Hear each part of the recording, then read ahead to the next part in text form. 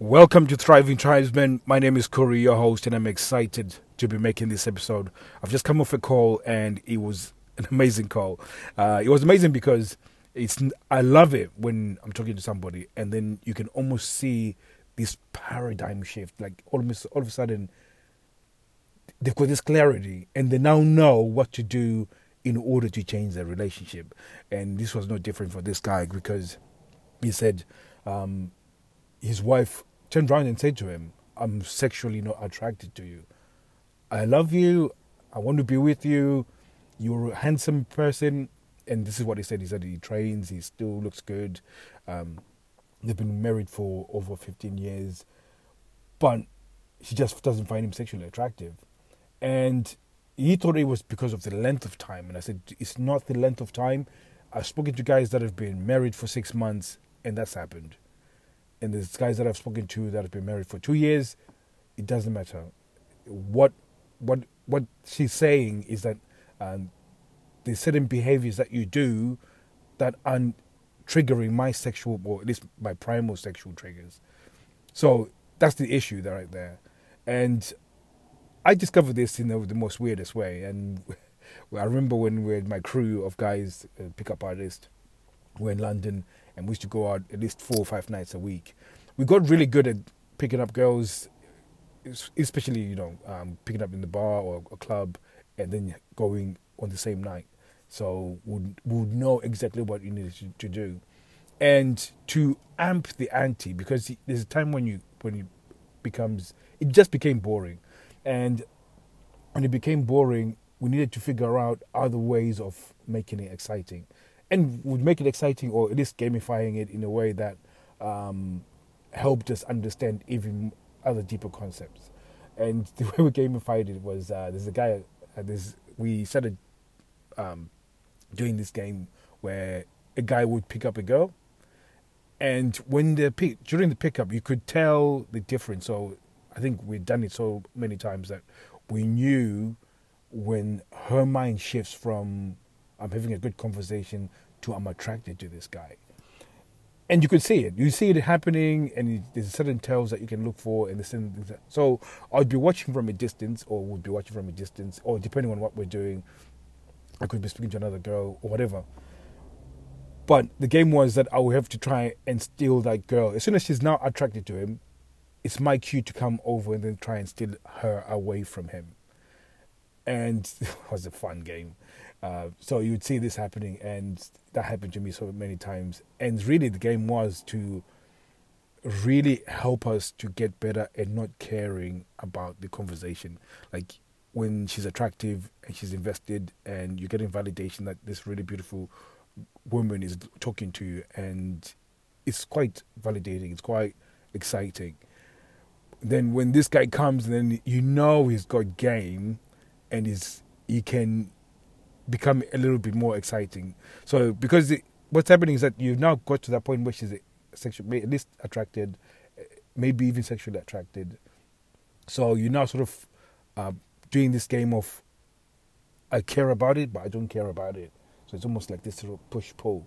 And if another guy comes in, it can come up with better energies, because you can see our energy. He just has to bring his energy a little bit higher and then be a little bit more exciting.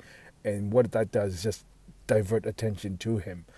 And we used to do that quite often. So when you knew that the guy was coming in second, he's got at least a 70% chance of taking her, even though she's attracted.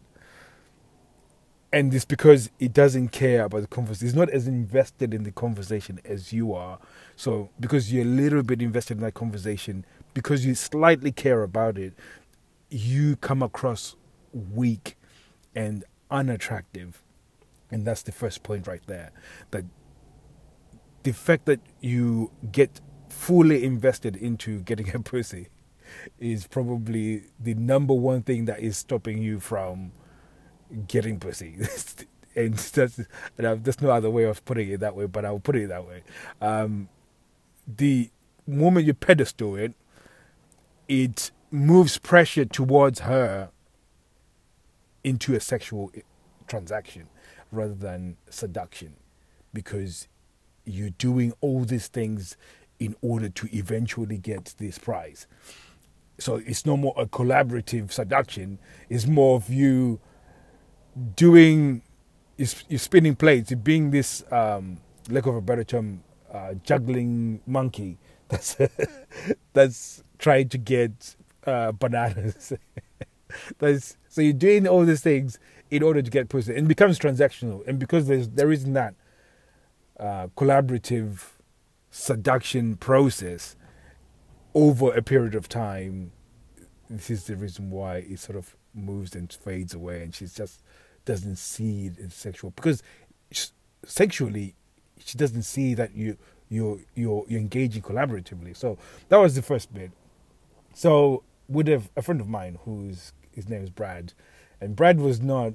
So I don't know if any of you guys have played rugby or know with rugby. Rugby, there's the guys that call them props. These are the guys that are at the spear end of the scrum. So these guys go in. Brad was big, and he wasn't big as in muscular. He was big as in he has a lot of body fat, and he had cauliflower ears. He has stubby nose. I mean, this guy is typical, a typical rugby player type looking guy. Like not the really strong, fuzzy, muscular guy, but yeah. So, anyways, Brad was incredible at playing this game. Incredible, and if you saw Brad coming and you were in set, you were better off just walking off. Like literally, you could just go, fuck. Then you walk off because he was that good. He almost had 100% close rate when it comes to attract to somebody you're talking to. Like literally, he was that good. Firstly, because he knew how to not care about the interaction, because that's what made it work. The fact that if you don't care about that interaction because you don't invest yourself too much into that interaction, he knew how to do that. But secondly, what he was good at was to display dominance with his body language and the way he spoke, his voice tone. That again was excellent. Like it was beyond excellent. And this is the second point, that your body language is key when it comes to being at least triggering her sexual triggers or her primal sexual triggers, in order for her to actually start seeing you in a sexual way. Your voice, your body language, huge. Because there's certain things that you can convey in terms of being dominant and being a leader, just by the way you speak and just by the way you carry yourself. So, and one of the things is that when you get into that interaction, she's already enjoying that interaction with you, and the fact that he's just butting in, he might just come up with he's already felt your energy, and then he's come and started to either come high, a little bit higher than the energy that you have. But initially, when he's getting into this interaction, the key part about it is that she'll be wanting to get rid of him because she's already attracted to me. So she will try and get rid of him. But what then shifts her attention is the fact that he's nonchalant he's non-reactive to he's non-reactive to a negative energy towards him, and then he persists, and then generally she then thinks, oh, what's up with this guy? This guy is quite interesting. The fact that he's not, he's a little bit persistent, and all of a sudden I don't know how to explain it, but there was always a shift in the way things were going. So now imagine he's getting negative energy, but he still keeps his cool. He's not totally invested in the conversation, but at the same time, I'm beginning to act like a little bitch, because that's the bit that would really move her. Because I know Brad is here, I'm now trying a little bit harder to keep her focus and maintain her focus, which then lowers her sexual intent, or at least a sexual desire towards me.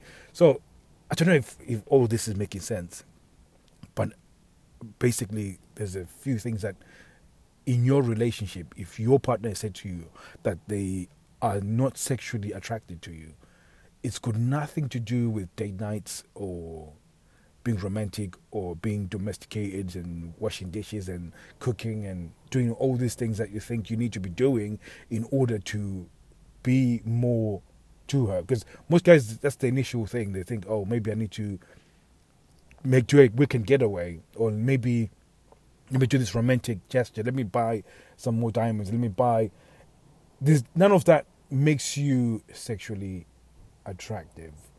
What's going to make you sexually attractive is you behaving in a way that triggers her primal triggers.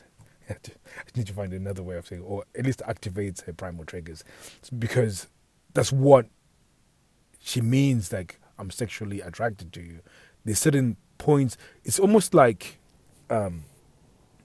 equivalent to hunger, sleep. There's certain things that your body requires to happen, and activating those sexual triggers is another thing. And if you don't do them for a long period of time, she doesn't associate sex with you. Over a period of time, she just doesn't associate sex with you, or at least sexual desire with you. And this is where you are right now. And this is what I'm saying to him. And I said, if you start developing yourself as a leader, start developing yourself and really trying to use your presence and your dominance around her, she will find that extremely, extremely attractive. So, and I said, the few things that you can start doing, especially, is the voice tone. So the voice tone is a huge one. And I'm going to leave you with this one, because I think this is the first thing that you could change that is quick. The other stuff I would need to at least speak to you. And if you want to learn more about what you might need to do in order to change this, is go to thriving_tribesman on Instagram, and then just DM us and we'll get back to you. And what you can DM us is just dominance. You can write the word dominance, or you can write body language, and that will know which episode you've come from, and then we can help you with that. So the one thing that you can do is the voice tone. Most guys, when they speak, they use a tone where you're supplicating. What that means is that if I was speaking to my wife and I was requesting something, I would say, babe, can you get me a sandwich? And you can hear my voice tone, it trails down. If I said, baby, can you get me a sandwich? Which is trailing up, it means that I'm unsure of what I'm saying. I'm not confident in what I'm saying. So the trailing down is very, very important. Hold this here. Can you get that for me? Wait here. Stop. Don't do that. Those are certain words that you can use and certain sentences that you can use that will show dominance. And most people are afraid to do this because they feel like if you do, she's going to freak out and then make it seem like you're some sort of bully or whatever. But she needs that. She wants that. So I'll leave you with this, and I will really dive in deeper into like the tactics of body language and voice tone and everything like that in more detail, because I think that's another whole entire podcast, and I'm already 13 minutes. So just go to our Instagram if you want to learn more. Go into thriving_tribesman, and we'll be able to get to you and really start showing you the best ways of really transforming your relationship, especially when she says she's not sexually attracted to you. So thank you very much for listening. I'll be speaking to you soon. Take care.